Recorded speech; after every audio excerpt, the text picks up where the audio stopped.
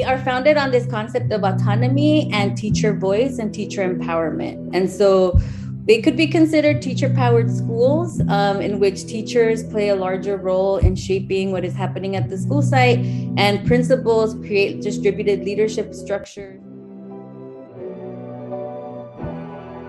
It's Taj of the Beat. And welcome, ladies and gentlemen, boys and girls, guys, gals, and non-binary pals, to another episode of All the Above, the show that gives you an unstandardized take on education. I'm Jeffrey Garrett, one of your co-hosts, and I've been a middle and high school principal and a high school social studies teacher. And as always, I'm joined by... What up, family? It's Manuel Rustin, your favorite teacher's favorite teacher. I'm a high school history teacher here in the Los Angeles area. This is year 18 in the classroom for me. And this here, of course, is All the Above, your home for news and analysis of all matters pertaining to our world of education.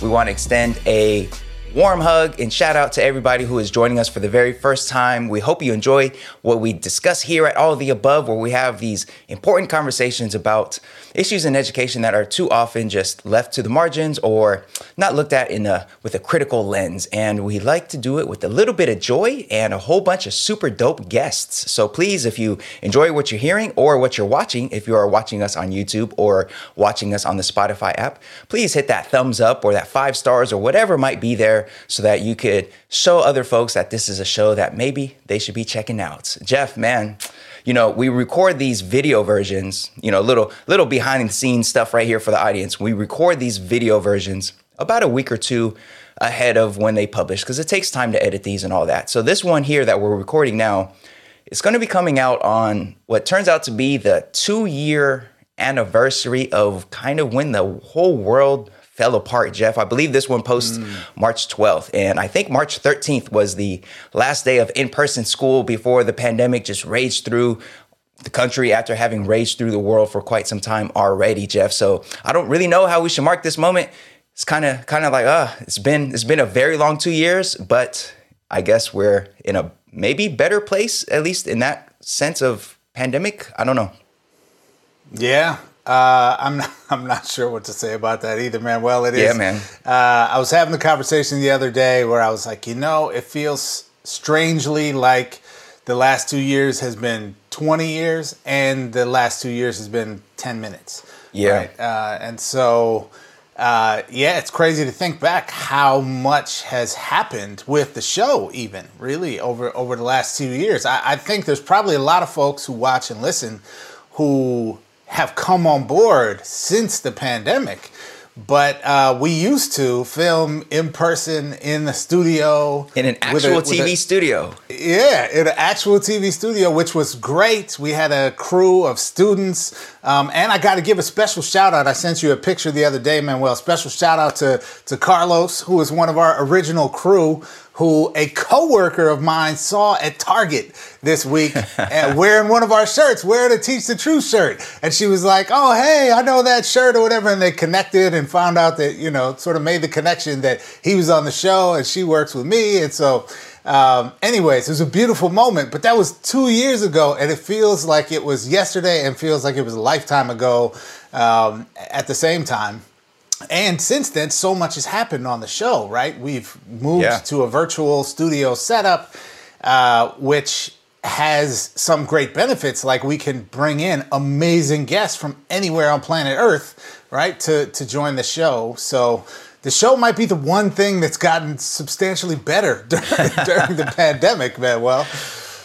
Yeah, you might be right. You might be right. And the reason I mentioned that we're recording this ahead of the actual anniversary is because I'm wondering, like this coming week, I'm wondering if there's going to be much, discussion or how much discussion or how much awareness there's going to be among teacher circles about like, hey, we're approaching the 2-year mark. Like it's.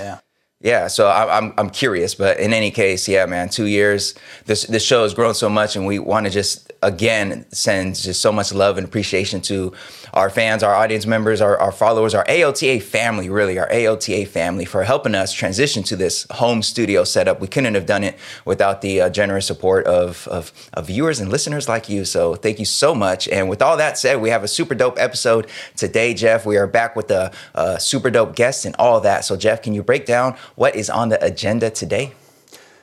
Well, Manuel, as usual, we got a good one for everybody today. And we have a guest coming on who I'm super excited to have in our space because it's not often, actually, Manuel, that we really get to talk to someone not only about the issues of how can we create alternative approaches to school, but someone who has actually walked that walk in the form of being a pilot school principal here in Los Angeles. And now our guest today, who is none other than Dr. Cynthia Gonzalez, actually works for the Los Angeles Unified School District, overseeing supports for the district's, somewhere around 40 or so pilot schools. So we're going to get into this conversation, man. Well, I think it's going to be really fascinating for people to learn a bit about what are pilot schools, what makes them different than traditional public schools, what makes them not charter schools, but what also makes them potentially a real option for innovative redesign of school within districts that potentially we could do more of. So it's going to be a fascinating conversation, and I think folks definitely don't want to miss it. Yeah, I can't wait for that. I definitely don't know much about pilot schools, and I'm definitely in that arena of like, well, it's a public school, but it's not a charter school. It's part of a district, but it's not quite the same as the other traditional district schools. So I'm definitely looking forward to hearing some more about this and the innovation that takes place at the pilot schools that Dr. Gonzalez works at. But first, folks, we have our Do Now. Let's take a look at some news and headlines in the world of education. That's coming up next. Stay tuned.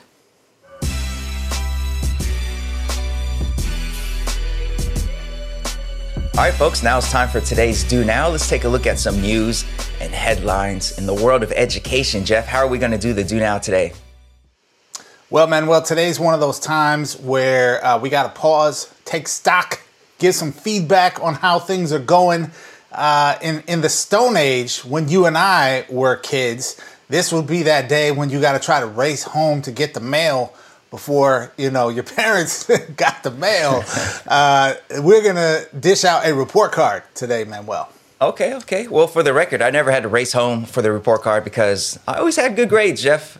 I always had good grades. Well, I never had to try to be deceitful and hide the mail from my parents. Yeah, I never doubted you, Manuel. I always had good grades, but my parents were ruthless dictators when I was very young, and anything less than a B was it's pretty much a life sentence. So if I had like a B- coming, that was going to be a problem. Okay, gotcha. I may or may not once or twice have attempted to intervene successfully or unsuccessfully. The thought crossed the mind. I'll just leave it at that. All right, that's fair. Well, your folks will be pleased with this first grade for today's Do Now because the first grade that we have for today is an A. In this case, I mean, who's not happy about an A, Manuel? Folks who want an A+. We've all had that student. Okay. How come I don't have an A+? I did this, I did that. What can I do? Yes. To get up there? Do you offer any extra credit? There's all that. But no, this A here, Jeff, is for apartments. Okay. Which is interesting. I live in an apartment. I am familiar with the concept, yes. Yeah, you're familiar. And, this is a show about education. This is not like a real estate podcast or anything like that. I'm assuming there's a such thing as a real estate podcast. So why are we talking about apartments? Well, Jeff, it's because of a new story that we got out of EdSource by way of John Fensterwald. So shout out to John and the good folks at EdSource for doing some great education reporting. And in this story, he reports about 122 teachers and other employees in the Jefferson Union High School District. That's in Northern California, Daly City. And those teachers are awaiting the results of a lottery, a drawing actually, that will determine whether they get to move into a new housing project that their district is building, which offers below market rents. These are educators who are trying to get a spot in these brand new apartments that are being developed by their district. Now, the rents that the tenants will pay at this new housing project will be about 60% that of the market rates in the area. Now, for that area, 60% of the going market rate for these apartments means that a one-bedroom apartment will be going for about $1,500 a month. A two-bedroom apartment will be going for about $1,900 a month. And a three-bedroom apartment will be going for about $2,400 a month. Now, when this apartment complex opens in mid-May, Jefferson Union will join an exclusive list. Los Angeles Unified and Santa Clara Unified School Districts are the only other K-12 districts in California with subsidized housing for staff. 20 years ago, Santa Clara Unified School District pioneered the concept with its 70-unit Casa del Maestro, which has been a success judging by data on teacher retention and the ongoing wait lists for a unit there. 5 other California districts have earmarked employee housing in school bonds that voters passed across the last 3 years. And according to a recent report commissioned by the California School Boards Association, 46 districts across California are in various states of moving forward with a staff housing project. David Garcia, who's co-author of that report and also policy director for the Turner Center for Housing Innovation at the University of California, Berkeley, said, quote, "Districts own a lot of land and it takes only a small percentage to do something. Employee housing isn't a panacea, but it has potential." Now, nationally, 35% of teachers are considered rent burdened, which is defined as paying more than 30% of their income as rent.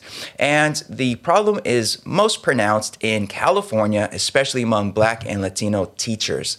So, Jeff, we have, I don't know if you are familiar with this, but a bit of a housing crisis going on, especially in California.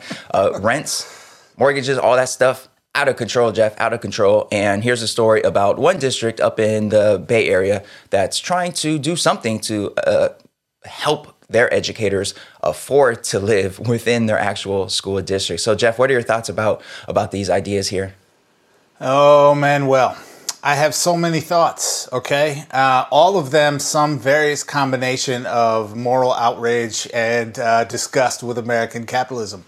I just want to preface the story before I unload upon you and our listeners and viewers here. Here we go, communist. Okay? Yes, I'm bringing it. Bring it from the left, people. Okay, here we go. So first and foremost, Manuel, let's start with the fact that you just said that a $2,400 a month 3-bedroom apartment, which is, the size one might need if one has, say, a family, like right. The vast majority of people in the United States have at some point in their life, okay? $2,400 a month. Now, that is a substantially below market rent 60%, that they are, yep. Yeah, okay, that they're trying to charge. Now, let's do some math here, folks. If you pay $2,400 a month in rent, how much are you paying a year that is simply cash out of your pocket into the pocket of big wealthy developers and major banks, okay? I'll save you the arithmetic, but $2,400 times 12 is right around $30,000 a year, okay? Now, they also mentioned in this article that there are many of those teachers whose salary hovers somewhere in the 50s thousands range, okay? So let's be generous and say you make $59,999 in that range, okay?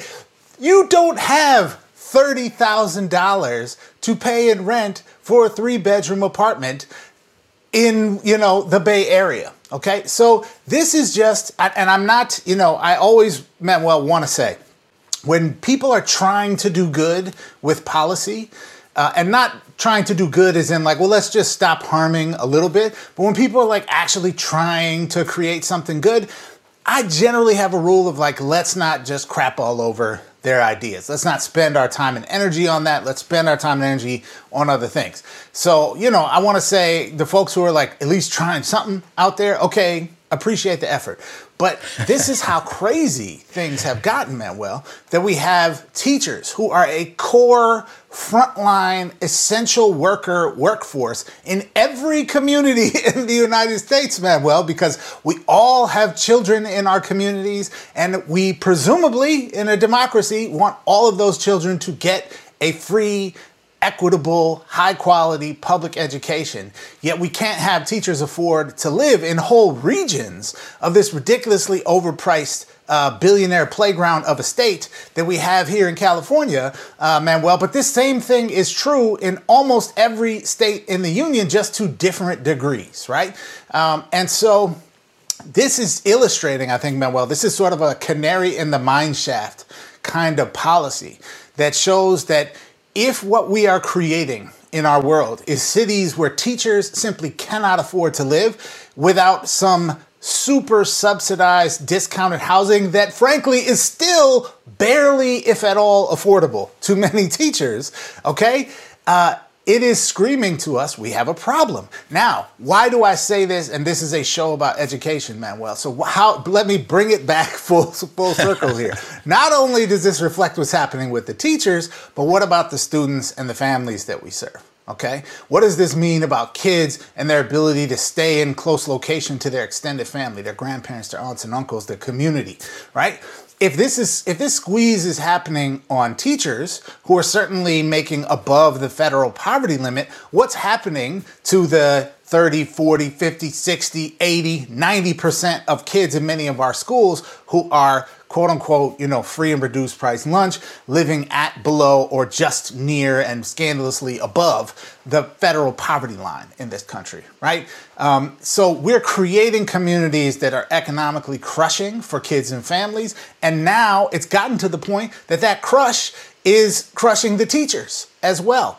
This is bad for education on every front, Manuel. It makes me think there's so often in our discussions where I'm just like, we have to expand the conversation. It is of course about teaching and learning in the classroom, and it is also perhaps equally, if not more so, as much about everything that's happening around schools that either enables the success of students and teachers or cripples the success of students and teachers. And this is just illustrating one of those factors right here. So glad they're doing it, but come on, man, this is not what we would call a policy solution. This is a pretty condo-looking Band-Aid. I like that. I like that. That's a great way to put it. And I will remind you, Jeff, that this is it's obviously not a solution. In this case, these are 22 teachers waiting for the results of a lottery to see if they even get one of these spots.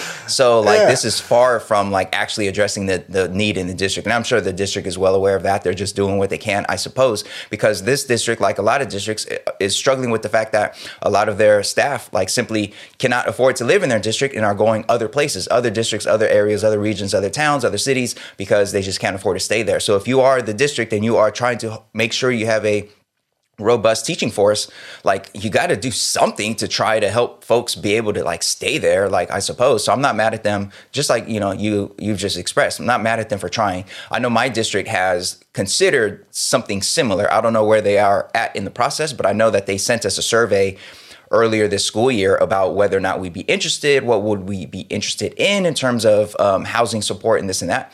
And a lot of teachers were upset about that survey because it came out during the time that we were also negotiating our new contracts. And some teachers were the nerve of them to ask us what kind of subsidized housing we will when in reality, we just need to be paid more so that we have the money to actually live in our town or live in our city or whatever. I personally wasn't upset at the survey because I'm look, they're exploring options. They're trying something because it is quite ridiculous that the school that I teach at, one house just went up for sale across the street and sold one house sold recently across the street for $1.1 million.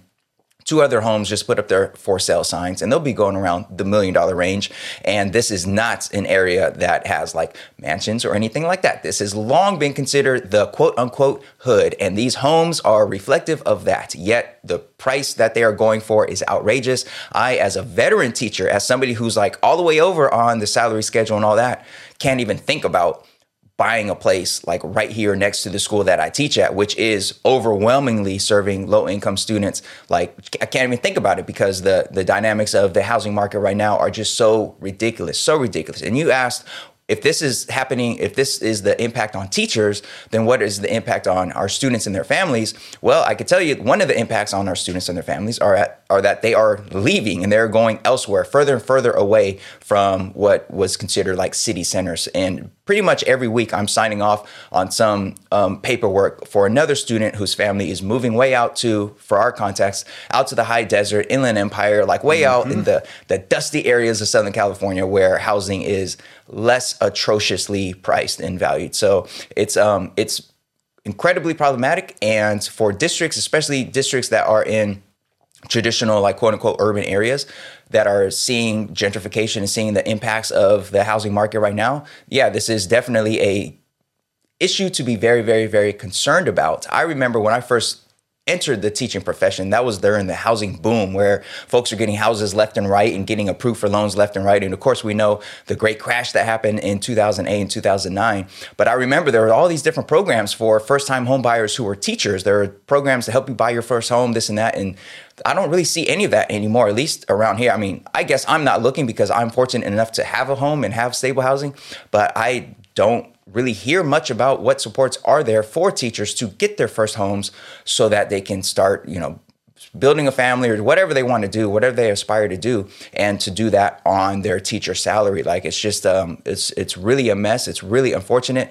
I think it was our second or third episode of the show ever, like way, way back then in the early days. We did have a similar Do Now story about a housing plan in, I think it was Newark, New Jersey. They were building a new development, and it was going to be reserved specifically for teachers and educators in their school district. I meant to look into that before the show to see how that turned out, to see, whether or not that's, fulfilling all the promise that it was sold as at the time in terms of giving teachers an affordable place to live in New Jersey and be able to teach and have, a gym and coffee shops and all this stuff that was advertised.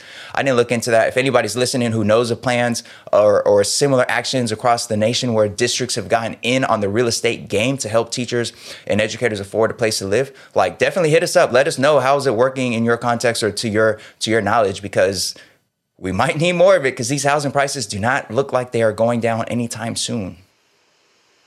Yeah, I do remember that conversation, Manuel, and I believe in that conversation I said something about it just making me uncomfortable because it feels like a 19th century British coal town where you're some kind of quasi-indentured servant to the corporation. And, I think maybe my concern is mildly less on that front, that like this represents, you like paying rent to the district and working for the district. Because that one, the school was actually going to be attached to it, right? Yeah. That's right. I think so. And so, this is maybe better or something, but I'm like, look, man, why isn't the rent like $1,000 a month for that 3-bedroom place, right? And I don't want to hear the crap about whatever entities, banks, developers, investors, whatever. Who cares about them? Their profits mean nothing in this equation. Like, if what we're trying to do is have cities that are vibrant communities, if what we're trying to do is have places where educators can afford to live in relatively close proximity to the communities and schools that they serve, why are we elevating the profit part of this equation? We're the richest country in the world, man. We got billionaires. This article is talking about literally the wealthiest pocket of the United States up there in Silicon Valley, man. Like, they got billionaires left and right. Tax these fools and build actual affordable housing that educators can live in, and don't make them quasi-indentured servants with still exorbitant rents, paying their employer back, essentially. Like, this, do real policy on this front, man, and not. I'm frustrated by the Band-Aid nature of things here. Yeah, you don't sound happy about this A, Jeff. This was an A. You're supposed to be happy about the A's, Jeff. You said who wouldn't like an A, and here you are, an A for apartments, and you sound upset. Wow, Jeff. I am mildly disgruntled today, Manuel. My sister used to have a button on her purse that said, "If you're not outraged, you're not paying attention." And I feel like that is kind of the slogan of my life at this point. Okay, so should we jump to our next story, Manuel? Yeah, let's. Since you didn't like that A, Jeff, let's get to a different grade. What else we got on today's report card? All right. Well, here's what we got, Manuel. It is this is actually a segment called Report Card, and report cards don't just have one grade on them.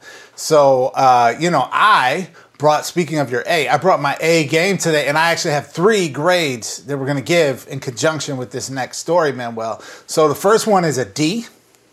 Not good. Second one is another D. Not good. The third one is an I. Sounds like somebody who perhaps wasn't able to log in during the pandemic and has grades that have been suffering because of that. And we should do all that we can to go back and help them so that their GPA and their transcripts aren't trashed because of this pandemic that we've experienced, Jeff. Yeah, it does have that kind of May, June 2020 vibe to it, right? Yes. But I will say, for those of you who are paying attention, gold star for you, because these grades spell out DDI, which many educators might know colloquially as data-driven instruction. We have a fascinating story about the relative merits and the case for or against our traditional DDI, data-driven instruction practices, Manuel. So here we go. We're going to get into it. This story is brought to us by Jill Barchet in the Hechinger Report. And in the 21 years since No Child Left Behind went into effect, the testing and data industries flourished, selling school districts interim assessments to track student progress throughout the year, along with flashy data dashboards that translated student achievement into nice colored circles and red warning flags. Now, policymakers and advocates said that teachers should study this data to understand how to help students who weren't doing well. In 2016, a survey by Harvard Center for Education Policy Research found that 94% of middle school math teachers said they had analyzed student performance on tests in the prior year, and 15% said they spent over 40 hours on this kind of data analysis. Researchers are asking nowadays another basic question. How has all that time that teachers have spent studying data helped students learn? Unfortunately, the emerging answer from one pocket of researchers, at least, is no. Quote, studying student data seems to not at all improve student outcomes in most of the evaluations I've seen, said Heather Hill, a professor at the Harvard Graduate School of Education. The market forces continue to push this on schools, even with very, very limited evidence of efficacy, unfortunately, end quote. Now, Hill reviewed 23 student outcomes from 10 different data programs used in schools and found that the majority showed no benefits for students. Only 2 were positive for students, and in one study, students were worse off. Another pair of researchers also reviewed studies on the use of data analysis in schools and reached essentially the same conclusion. Quote, research does not show that using interim assessments improves student learning, said Susan Brookhart, professor emerita at Duquesne University. The few studies of interim testing programs that do exist show no effects or occasional small effects, end quote. Why doesn't data analysis work? Well, all 3 researchers explained that while data is helpful in pinpointing student weaknesses, mistakes, and gaps, it doesn't tell teachers what to do about them.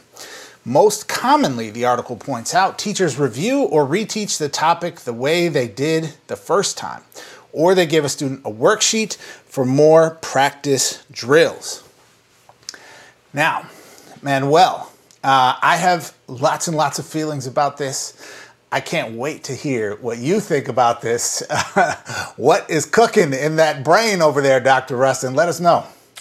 Well, I'm having vivid recollections of my early years of teaching, and I want you to picture a Friday after school, after the final bell rang, all the students are gone, and it's been a very long work week. It's been a taxing work week, and you've been juggling so much as a second-year teacher, and you're just teacher tired before you even had the language for what teacher tired even was. And you're in line at the school's one Scantron scanner, in line with some other teachers, waiting for your turn to scan the Scantrons from the interim district assessment that you were forced to give by end of school day on Friday. And you know that if you don't get this scanned and sent to the district today before going home, you might face some kind of repercussions, because next week you're supposed to be in a department discussing the results of this interim assessment that you gave. And it's an assessment that is very multiple choice, very bubble in, and very much not aligned to what your students need. But you had to do it because that was the expectation. And you're in line waiting for your opportunity. And you finally get there and you scan your Scantrons and all the data gets uploaded. And you finally get to go home, knowing in your heart that something's not right. And then the next week, you arrive at your department meeting to discuss the data. And for each data point that came back way below expectations, teacher after teacher explains, yeah, well, we didn't get to that part yet. We didn't get to that yet. Yeah, we didn't get to that yet. And that's as deep and as far as the data analysis goes. And you know you have spent so much time, so much energy, and so many class periods wasted on this interim assessment that certainly costs a lot of money to the district while you are struggling to maintain your rent and your bills and all of that.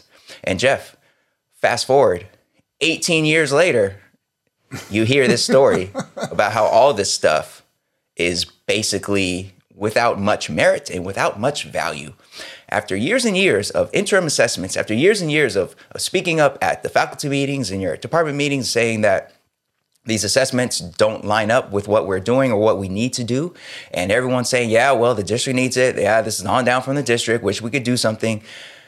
And here you are on your show, a super dope show with a super dope AOTA family, thinking about all the time, all the money, all the energy lost on something that made somebody somewhere a whole lot of money. And that somebody somewhere who made all this money is probably also on a conference speaker circuit or doing all kinds of other things, making more money than you, Mr. Classroom Teacher. So yeah, Jeff, this is one of those stories that just takes me back to the early years of my teaching, and also not too long ago. I mean, I don't know what year was like the last of the interim quote unquote benchmark assessments that we had to give, but many of my years were spent on this whole like see where students are at on these measures and discuss it during your department meetings and identify ways to get them ready for the spring tests that are coming up. So much money spent, so many frustrated teachers, so much just like anguish over the fact that these were not lining up to what our students needed and what our students were here for. And man, it's very heartbreaking. I'm glad the research is finally becoming clear. I think the research has been clear for a while that just in general, our testing industrial complex wasn't producing the results that were promised. But I'm glad to see that researchers are now saying that even this data-driven instruction thing, which was like, you couldn't go anywhere in education for like a number of years and say data-driven instruction and like not be like regarded as like, oh yeah, this person knows what they're talking about. Like that was the key phrase of like a smart, sophisticated educator or a school district where we use data to do this and this and that. And now it's like, yeah, that not so much for the reasons mentioned in the article, like very little discussion on why students weren't achieving on this particular measure. Not enough discussion on like the other methods that students could use to express what they've learned and what they know, but also just the whole fraudulent nature of standardized testing with regards to like an actual building, an uplifting of a humanizing view of students and their role in their own education and their role in the world. So yeah, Jeff, this is a nostalgia right here. Not the good kind though, not the good kind of nostalgia, but yeah. What are your thoughts here? Yeah, so I'm going to disagree with like 75% of what you just said. Well, you're wrong. You're wrong. Boo. Wrong. Loser. It's been a while since we've heard that. I just want to, bring that back up for nostalgia's sake. Yeah. Okay, so here's the thing, Manuel. There's a layer of this that I do agree with. What I don't agree with is the place that I'm fairly certain like 90% of people's minds go to when they see the headline of this article. When they read the article, they're like, oh my God, all the assessments we're given are trash. All the time we spent looking at data was useless. We never should have done any of this. And this is just like the man oppressing us in schools. Boom, facts. Right? End of segment right there. We're done. Next up is the seminar. I'm here to tell you that that's simply just not the case. I would say like objectively, and anybody who's worth their salt in education knows in the fiber of their being and from lived experience that is not the actual conclusion here. The layer of this that I would agree with, and I would call us to really like dig into what actually are these researchers saying is that there are kind of two pieces of the equation that are problematic here. The first piece of the equation is, what data are we looking at? Okay, what data is being elevated in this system, right? In the sort of No Child Left Behind system and the legacy of No Child Left Behind that was continued under Obama with Race to the Top and effectively continues today under Joe Biden and Trump with the Every Student Succeeds Act, which is this sort of like testing for the sake of testing, pumping huge amounts of dollars into the major publishing companies that produce most of the, or these, consortiums like Smarter Balanced or Park or whatever that produce these massive, hugely expensive, huge infrastructure requiring large chunks of instructional time taken away to administer these massive assessments, right? And I think there is absolutely not only some really tough questions to be asked about whether those summative assessments and the interims and practice tests that flow backwards from them are the right uses of time and energy for teachers and educators at school sites.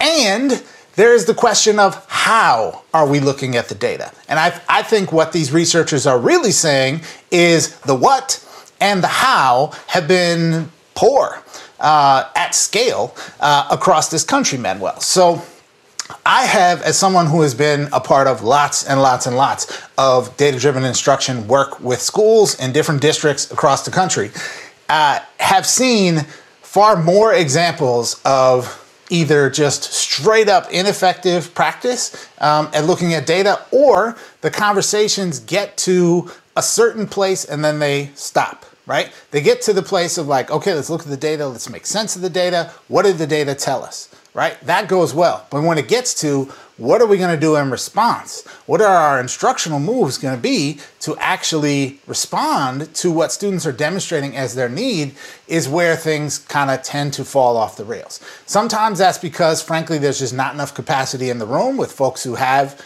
a broad repertoire of instructional strategies to work from. Sometimes it's just about terrible facilitation of the meeting. Sometimes it's about a really toxic adult culture in the meeting where you got, Mr. and Miss So-and-so who just shows up 20 minutes late, opens up their laptop and starts checking email and complaining and like derailing the conversation, or some combination of those sorts of things, right? And so I think we have to actually understand and interrogate a little bit the results of this study to say, like, this doesn't mean looking at data is bad.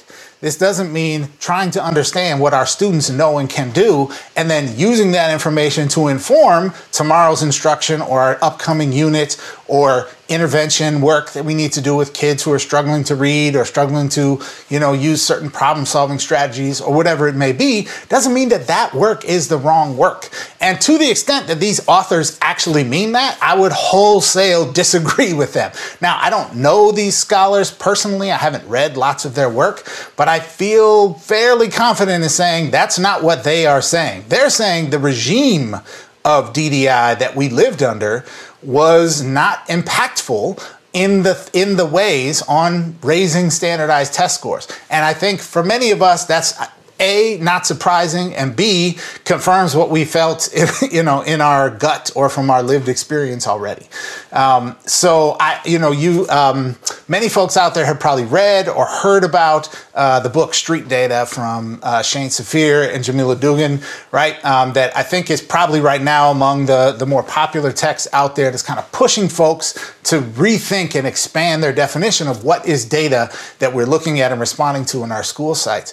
So I think there are resources out there for folks that want to kind of reimagine what data are we looking at. And there's absolutely, Manuel, like I will go to my grave with this. There's still a role for looking in particular at student work, right? You give a writing task to your students, or you have a project that your students are doing, or a quiz that your students take. Look at what they did. Understand what they are showing you about their thinking, about their knowledge, about their skill set, and saying, what does this mean about how effective I was at teaching what I taught? And what does this mean I want to do next in terms of helping students continue to develop those skills, those dispositions, those attributes of a learner in my discipline that are important to them being successful, not only immediately, but down the road in high school, in college, and in life, right? And so I think that, to me, this article I chose because it screams like, let's throw the baby out with the bathwater, but I think we got to pump the brakes and say, like, let's name more specifically what the problem is here, and let's address that problem. Let's not go back to the days when people refused to look at quote unquote data. We need to think about what data and how are we looking at it? How are we using our time effectively? How do we set up structures in schools that make quality DDI experiences the default and not the exception? To me, that's the major takeaway from this piece. I hear you, but that picture you painted about looking at student work samples and how your students did on the quiz and using that and analyzing that in terms of your instructional moves, that's not the picture that these interim assessments created for us. I think the type of data-driven instruction that is being talked about here, these are those like benchmark assessments that are aligned to the state testing that's coming out in the spring. And let's see where you are on the pacing guide. Let's see where you are with regards to that. And for any of that to have any kind of impact on your instruction, we need the actual capacity to do something about the results that we get from that. And what was mentioned here about like worksheets or just reteaching something, like that's pretty much as far as it goes, simply because, and I think you would agree with this part, teachers just simply don't have the capacity, the space and the freedom and the time to really dig deep on their instruction and their instruction moves and make adjustments mid-year or in the middle of the year. It's just not really there. I would want to see the capacity to be there first, and then we could talk about these sorts of standardized interim assessments and using that data to inform our instruction that next week or that quarter, that semester. We simply don't have the capacity for that. We simply don't have the actual time, the prep, the space, and especially when there are deadlines, the assessments that I was talking about, those warm, fuzzy memories of waiting for the Scantron machine to be available, those were like lined up to a very strict pacing guide. We had to get through, history-wise, we had to get through the Cold War by April, whatever, because that's when the state test was coming and there's going to be Cold War questions on there, this, that, whatever. And there was no time, no space to really make adjustments that will be effective. So that's what I mean. Of course, assessment, of course, data, when we have a broader sense or more humanizing sense of what data can look like, of course, that's the dream right there, to be able to systematically and like with precision and with like true support among your staff to look at that and do something about that. That's the dream. But the testing industrial complex that was built and that was weighing over me as an early teacher,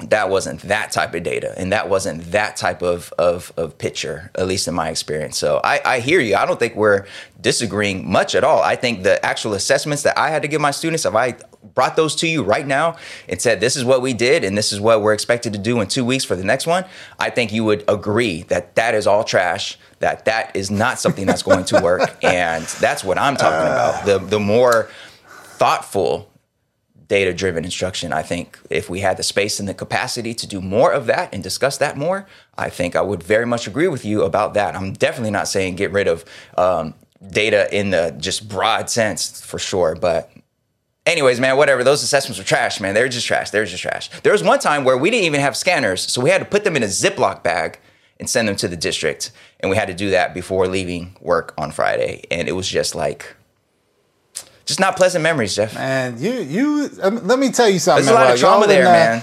In California here, you have no idea, man. We need to get some New York State educators on here, where kids in high school take 5 Regents exams in order to graduate. Where in grades 3 through 8 they have a week, right? 3 days of math and ELA testing every year, science testing in 5th and 8th grade, okay?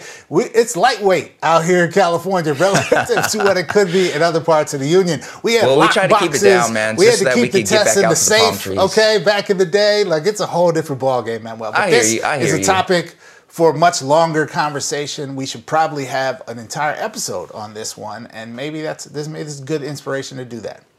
For sure. Yeah. All right, folks. That about does it for today's Do Now. A lot of juicy conversations there about teacher housing, or teachers being able to even afford housing in their own school districts or near their own school districts, and those years and years and years of emphasis on data-driven instruction. Great conversations. Please remember to hit that thumbs up and those 5 stars if you can. And up next, we have a seminar session with a super dope guest who will be talking to us about pilot schools, especially in the Los Angeles area. Stay tuned.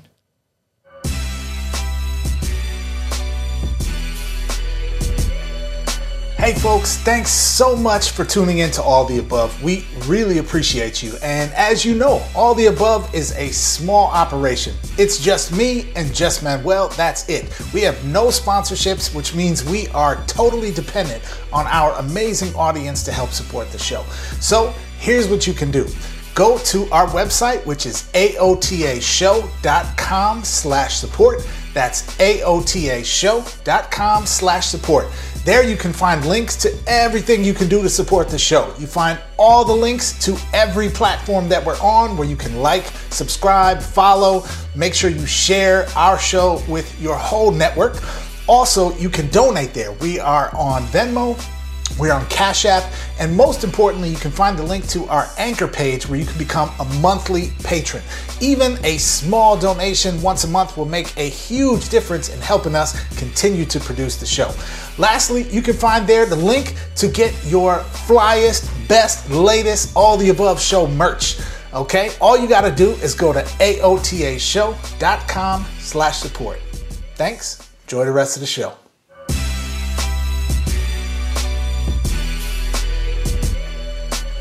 All right, folks, welcome to today's seminar. We are so excited to have you here with us today, and we have a wonderful guest who is joining us to talk about some really fascinating issues in education, specifically pertaining to ways in which school districts can think about supporting innovative approaches to how we do school. So I want to welcome our guest. It is Dr. Cynthia Gonzalez from Los Angeles Unified School District. Welcome, Dr. Gonzalez. Thank you. I'm excited to be here. Yeah, well, we are so glad you are here with us today. And folks, let me tell you a little bit more about Dr. Gonzalez. She is the new Director of Pilot School Support for the Los Angeles Unified School District. She is the former principal of the Communication and Technology School at the Diego Rivera Learning Complex, Go Cats, in South Los Angeles. She began her career in education as a social studies teacher in South Central LA and has previously served as principal for the School of Law and Government at Roosevelt High School in Boyle Heights, as well as a Title I coordinator. She has also chaired the LAUSD Pilot School Organization, supporting the work of LAUSD pilot schools serving high-needs communities. Dr. Gonzalez has been a candidate for the LAUSD Board of Education as well as the Community College District, earning numerous high-profile endorsements, including the LA Times. She has a social studies teaching credential, 2 master's degrees in education, and a doctoral degree in educational leadership, all from a small school out on the west side that Manuel may or may not have even heard of, called apparently UCLA. And with that, I will hand it over to Dr. Rustin for our first question. Yeah, we got some UCLA brewing dopeness in the building. Dr. Cynthia Gonzalez, thank you so much for stopping by All of the Above and making time for this conversation here about innovative approaches to schooling. So you have a long history, as Jeff just went over, of working in some of Los Angeles's most underserved communities, and recently as the principal of a pilot school. And we're wondering, for those who are listening or who are watching who aren't familiar with the concept of a pilot school, can you break that down for us? What are pilot schools and how are they similar or different to traditional public schools? Yeah, first of all, Cats Pride, and Go Bruins. But yeah, we have currently 40 pilot schools in LAUSD, and what they stand for, I'm going to start with the values that uphold the pilot school model, which is we believe in equity, collaboration, innovation amongst the staff at the school sites. That's something that we really want to uphold in all of our schools. They are founded on this concept of autonomy and teacher voice and teacher empowerment. And so they could be considered teacher-powered schools in which teachers play a larger role in shaping what is happening at the school site, and principals create distributed leadership structures so that teachers and stakeholder voice, student voice, community voice, family voice take center stage in just creating schools that meet the needs of our students. Most of our pilot schools were started by teachers. Teachers came together to write their plans. They hired their principals, and they were intentionally started in low-income communities around Los Angeles. So that's kind of like an overview of pilot schools.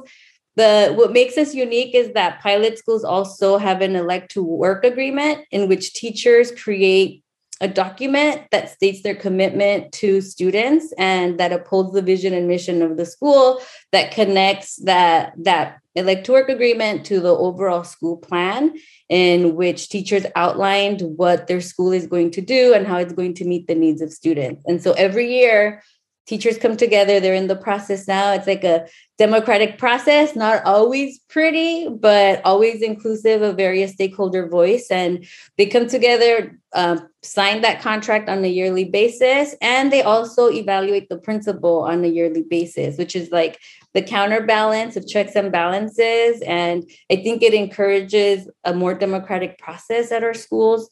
And I've always, as a former principal at a pilot school, welcomed my teachers and students and parents evaluating my job as a principal and giving me feedback on what I can do to improve my practice. I think it's something that a lot of schools can use and can model, not just here at pilot schools within LAUSD, but across the country. Yeah, Dr. Gonzalez, before we jump into the next question, I'm wondering if maybe you could give us, if you can, off the top of your head, a little more detail about that elect to work agreement. Like, I can imagine a lot of educators might not necessarily have a frame of reference for what that could be or could even include. Do you happen to have any examples of like what's in an elect to work agreement that maybe is different from the sort of traditional contract that most teachers operate by across the district? Yeah, I think our teachers are UTLA. Teachers are protected by the UTLA contract, and there's still components of the UTLA contract that apply to them. The election to work agreement basically gives teachers an opportunity to add extensions of what they're committed to do at a school site. So for example, some schools have an hour a week of volunteer tutoring for students that they're going to dedicate, or some schools have the implementation of an advisory program that they write into the contract to ensure that everyone who works at the school is implementing that practice or that strategy. And it's a way to try to ensure that every student who's at a school is receiving consistent access in every classroom space. And really, teachers make the changes every year because we are innovative and we're trying things out, and sometimes things fail. You put some stuff in there that, maybe didn't work. Next year, you take it out. A teacher starts a project that is showing a lot of promise. And so now we want to make that a consistent practice across the school. So we include some of those things in there. If they impact the teacher's working conditions in any way, the teachers will come together and ensure that those things are written into the contract. And so our job as principals is to ensure that we use that contract to ensure that everybody is doing their part at the school site, right? That everyone's carrying equal weight. So other things are that all teachers have to be a part of at least one committee. And so we all know in schools that it'll be like maybe the same 5 people taking a lot of work on. So when teachers include items like that, it makes it so that everyone is chipping in and everybody is contributing to the process. And the elect to work agreement, although we encourage it to be led by teachers, also should include students, parents, and the administrators, because the administration and the principal sees the larger vision and has a different vantage point than a teacher might have. So it really takes everybody collaborating and working together and making the elect to work agreement like a valuable document for the school. Yeah, great. Thanks for explaining that. I can imagine for a lot of people, the idea that educators could come together and make those kind of decisions probably feels maybe unfortunately very foreign to what folks experience. Our next question has to do, I think, with especially this kind of period of education that we have lived in the last 3 school years now, being so heavily impacted by the pandemic. And there's been so much talk about the need to reimagine school, the need to use the pandemic as an opportunity to kind of re-envision how things are done, or not go back to just, the kind of quote unquote back to normal, or the way things used to be. And yet, I would argue that in many ways, apart from COVID safety protocols, we have largely gone back to normal in many places, at least in public education. So we'd love to get your take on, especially as a person who has worked intentionally in, an innovative school design model. What do you see as kind of the top priorities, or the places where we should be really thinking about and working intentionally to reimagine or re-envision what school can be? Yeah, so I guess my thoughts on that would be that it is really difficult to get folks to innovate or be creative when they're really stressed, and when they're working under maybe like fear conditions. And that's one of the things that we acknowledged when we met with principals, that, even trying to be risky and innovating during the pandemic, folks were scared to do that because they wanted to make sure that they didn't cause more harm, or that they didn't take risks during this time. So I think that it was something that we had open conversations about, the fact that folks are feeling that way. But it also started really impacting people's passions, because it was in that risk-taking space that people felt more connected to their work. And so I think, as we are still in this pandemic and working through it, that the best thing we can do is really lean in on the autonomy that our schools have, really empower teachers to be creative and to try to create space for them to foster their creativity. I think that's what's going to connect educators who are like fleeing schools in mass numbers right now, and principals too, like principal turnover is going to be crazy. That right now they feel so out of control, like they have no control over their situation, that starting to give them a sense of autonomy and high levels of control can have them really start investing in their school spaces again, and thinking creatively about what we can do in our schools. So, and I don't mean to say that doesn't mean that we don't need support. And I think sometimes people mistake autonomy with not providing school support or holding schools accountable. I think there's a difference between telling schools or teachers and giving them an opportunity to make choices that they believe are the best choices for the students they're serving in that space. But it also means that they still might need support in working through various policies or hindrances and barriers they might have. They still need the support of accountability and thinking, and, exposing them to other practices. So sometimes I feel like people might be fearful of the autonomy because they think of schools just wild west, right? Doing whatever they want with no accountability. But just because schools want to leverage autonomy does not mean that they don't need support. And so I think right now, doubling down on empowering schools to be creative, to have autonomy, to free up some of their time to think creatively about their schools, is like really crucial. Nice. And currently, your role at LAUSD, you do a lot of that. You oversee support for 40 public schools, 40 pilot schools within the nation's second largest public school district. And to a lot of folks who don't live around the Los Angeles area, that just might seem really like an oxymoron, like supporting schools that have levels of autonomy, but doing so within a major public school district. So we're wondering what you could share about what you think public school districts across the nation maybe should be doing to better support and help cultivate and nurture innovative approaches to school design and to teaching and learning. Well, I think at the core is the radical idea that people who are working in schools know students and community best.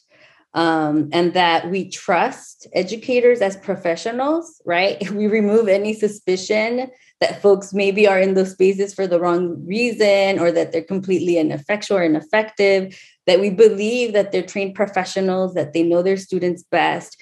And it's a shift in thinking. I think it's a shift in dynamics of power, of who knows what students need best. I think it's a shifting in leadership, right? So that you lead by supporting instead of telling people what to do. You become a supporting force. And I'll give an example. Like, I am really creative. I am super innovative, maybe too much and maybe to a fault, because every time I would come to my staff and I'd be like, hey, I want to talk. They're like, oh no, what idea do you have now? You know, that was always like the joke in my school. But oftentimes it was when teachers came together and made a commitment to each other in developing programs for students that like we were really successful. And my job then was not to say, hey, I'm the principal, the vision should come from me at the top. It was like, you know what, you guys came up with this amazing program. How much money do you need to keep it going? Like, how can I support you in making it work? Giving them all the credit for the work they're doing, making sure you compensate them for the work they're doing, sending them to training or conferences so they can elevate their practice.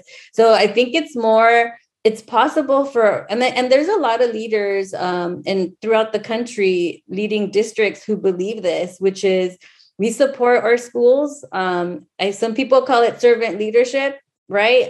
But you really identify what your school's passionate about, and you work around the resources, making sure you remove the barriers and making sure that the teachers there know that you trust them, that you believe in their work, and just really creating like very collaborative spaces.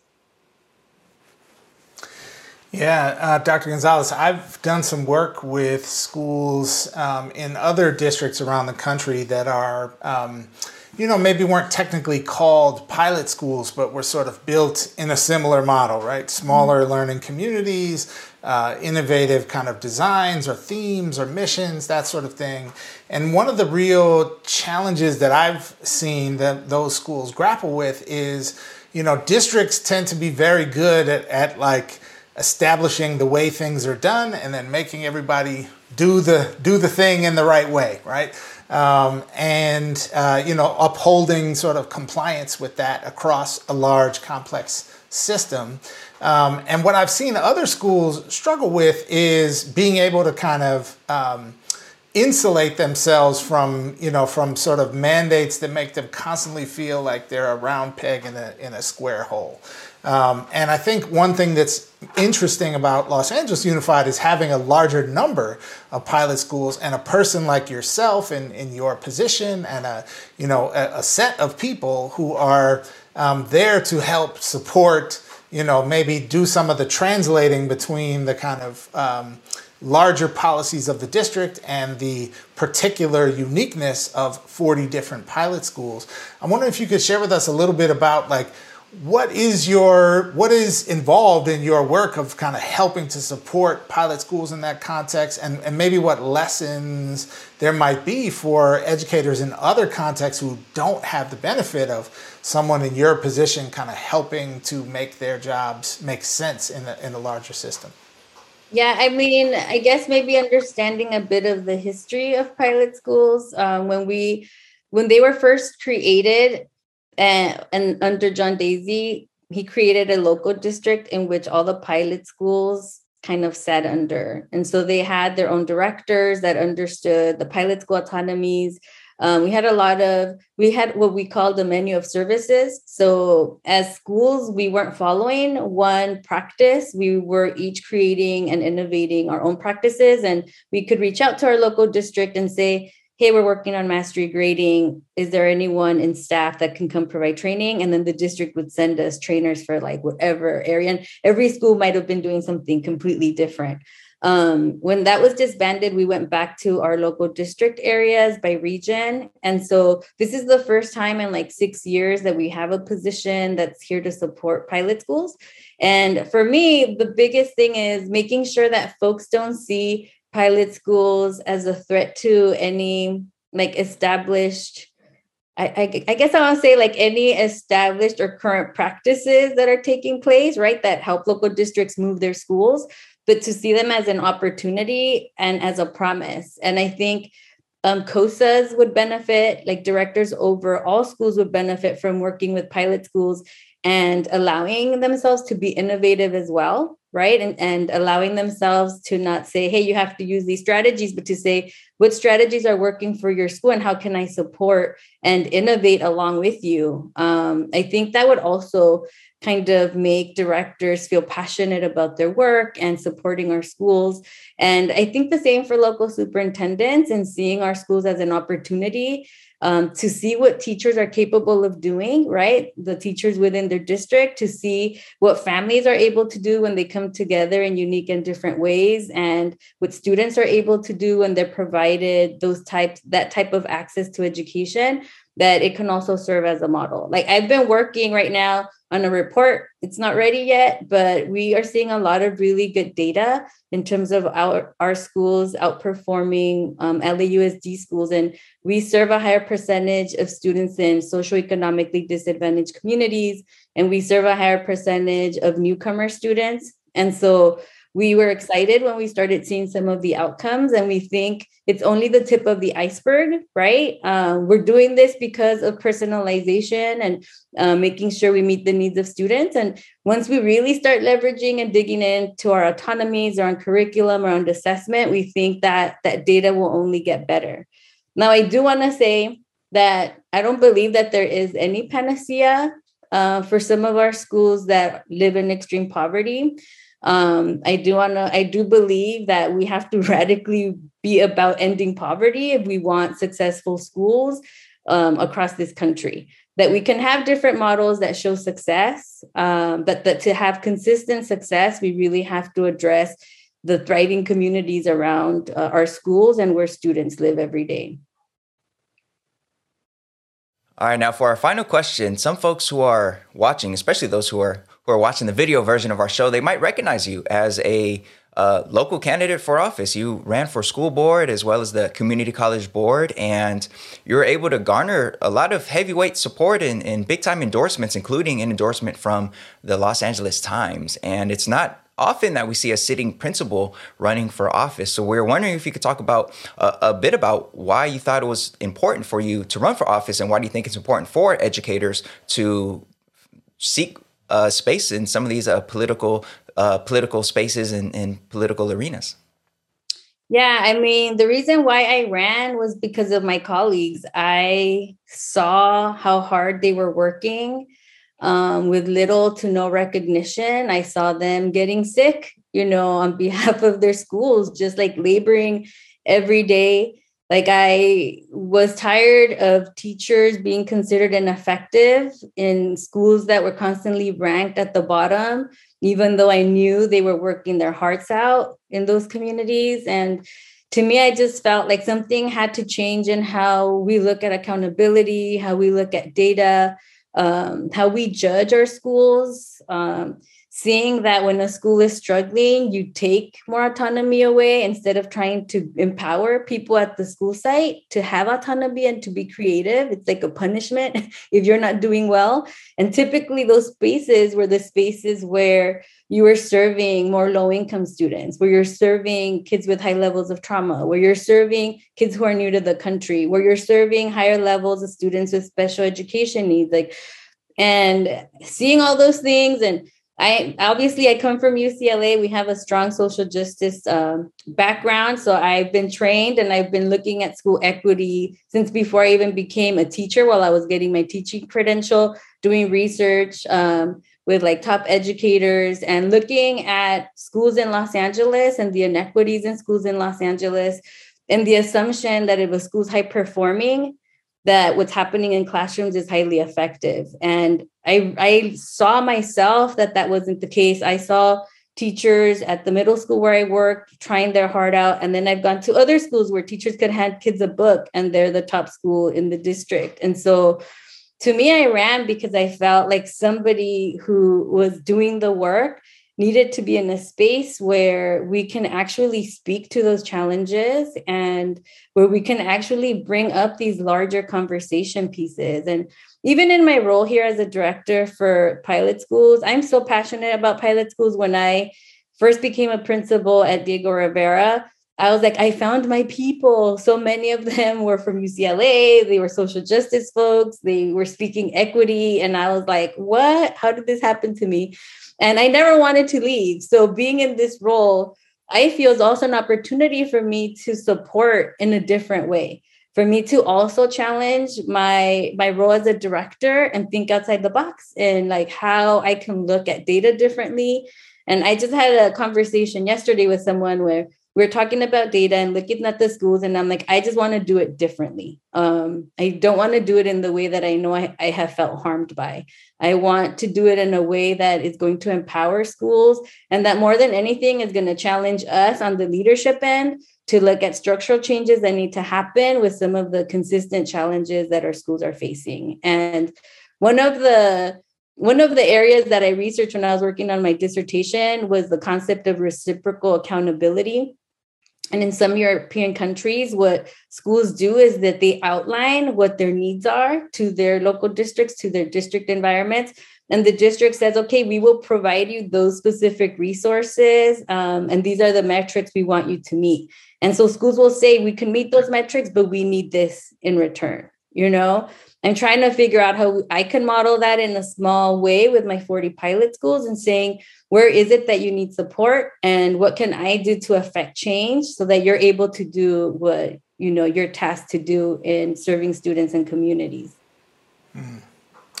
Wow, it's a fascinating paradigm shift that you were just describing there, and one that I'm excited by and would love to see more of in terms of how we administer this thing called public education in this country. Dr. Gonzalez, before we let you go, I did want to actually ask, I think one of the things that as someone who follows you on social media that I have found to be interesting about you is also that there aren't necessarily that many principals who are like making well-received TikTok videos, for example. So I just want to give you a moment to maybe just share any insights into kind of how did you come into that? Like what has been your philosophy around using social media to connect with your school community that you might offer to others?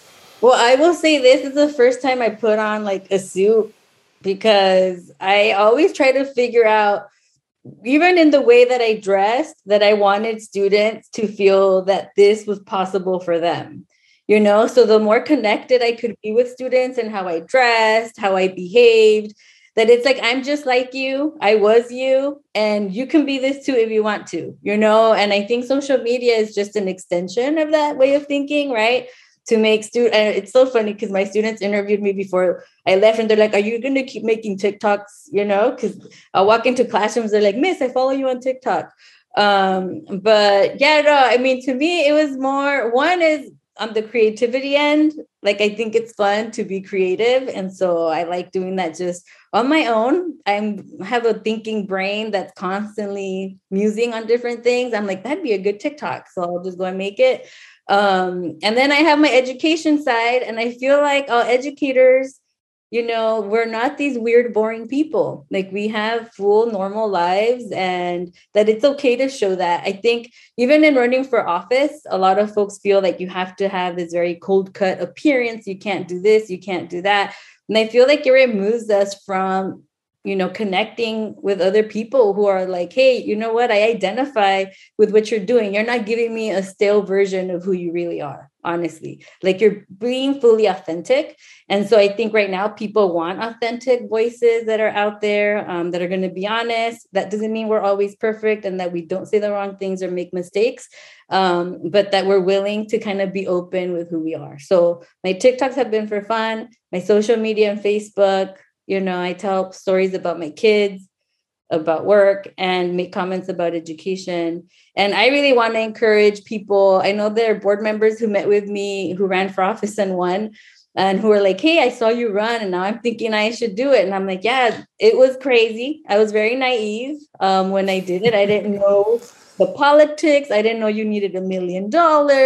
I literally was going in there thinking, I am passionate about this. I know education. There's nobody that has my educational record. I'm a former student of this district, a parent of this district, and an employee of this district. Who better than me to speak to the needs of students and what needs to change?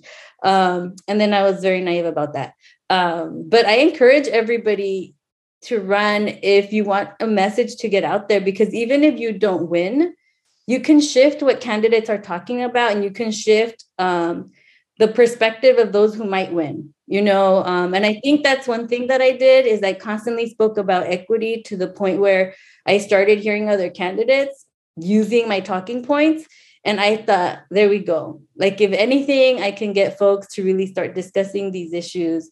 And then it gave me the opportunity to meet people in the media. So during the pandemic, I helped push out stories on students who started to work.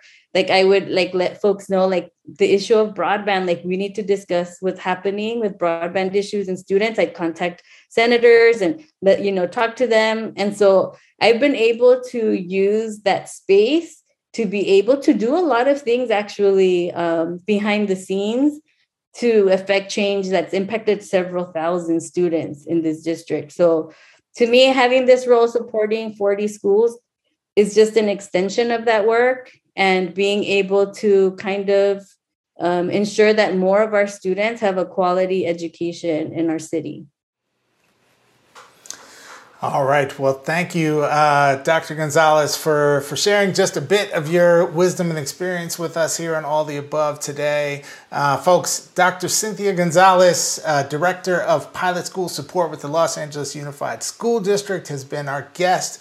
Thank you, Dr. Gonzalez, for joining us today. Thank you guys for having me. All right, that's it for today's seminar, folks. Next up is our class dismissed. Stay tuned.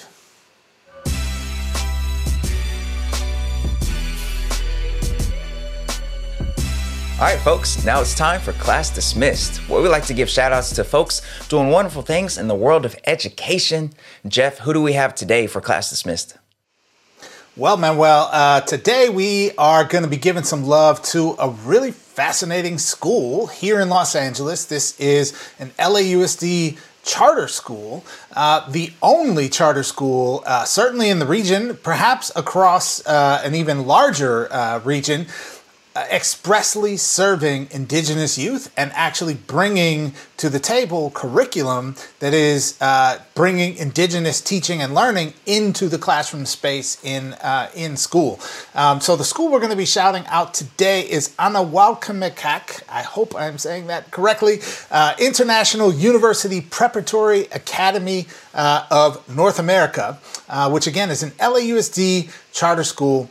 And they were recently shouted out by a really cool piece in Spectrum News 1 here in LA, showing their science class, where they're bringing Indigenous science, particularly through the lens of addressing climate change and human-caused aspects of climate change. The school's principal in the piece was featured, calling out the fact that colonization is part of what causes climate change, so that decolonization of the curriculum is going to be necessary in order to equip students with the knowledge they need about how to address the many issues we face environmentally, scientifically, in terms of technology with regard to climate change. This is, here in California, an A to G approved course, which means it is a course that's approved to give students credit that they need to be eligible for the Cal State and University of California college systems here in the state. So really just want to give some love to the school and educators out there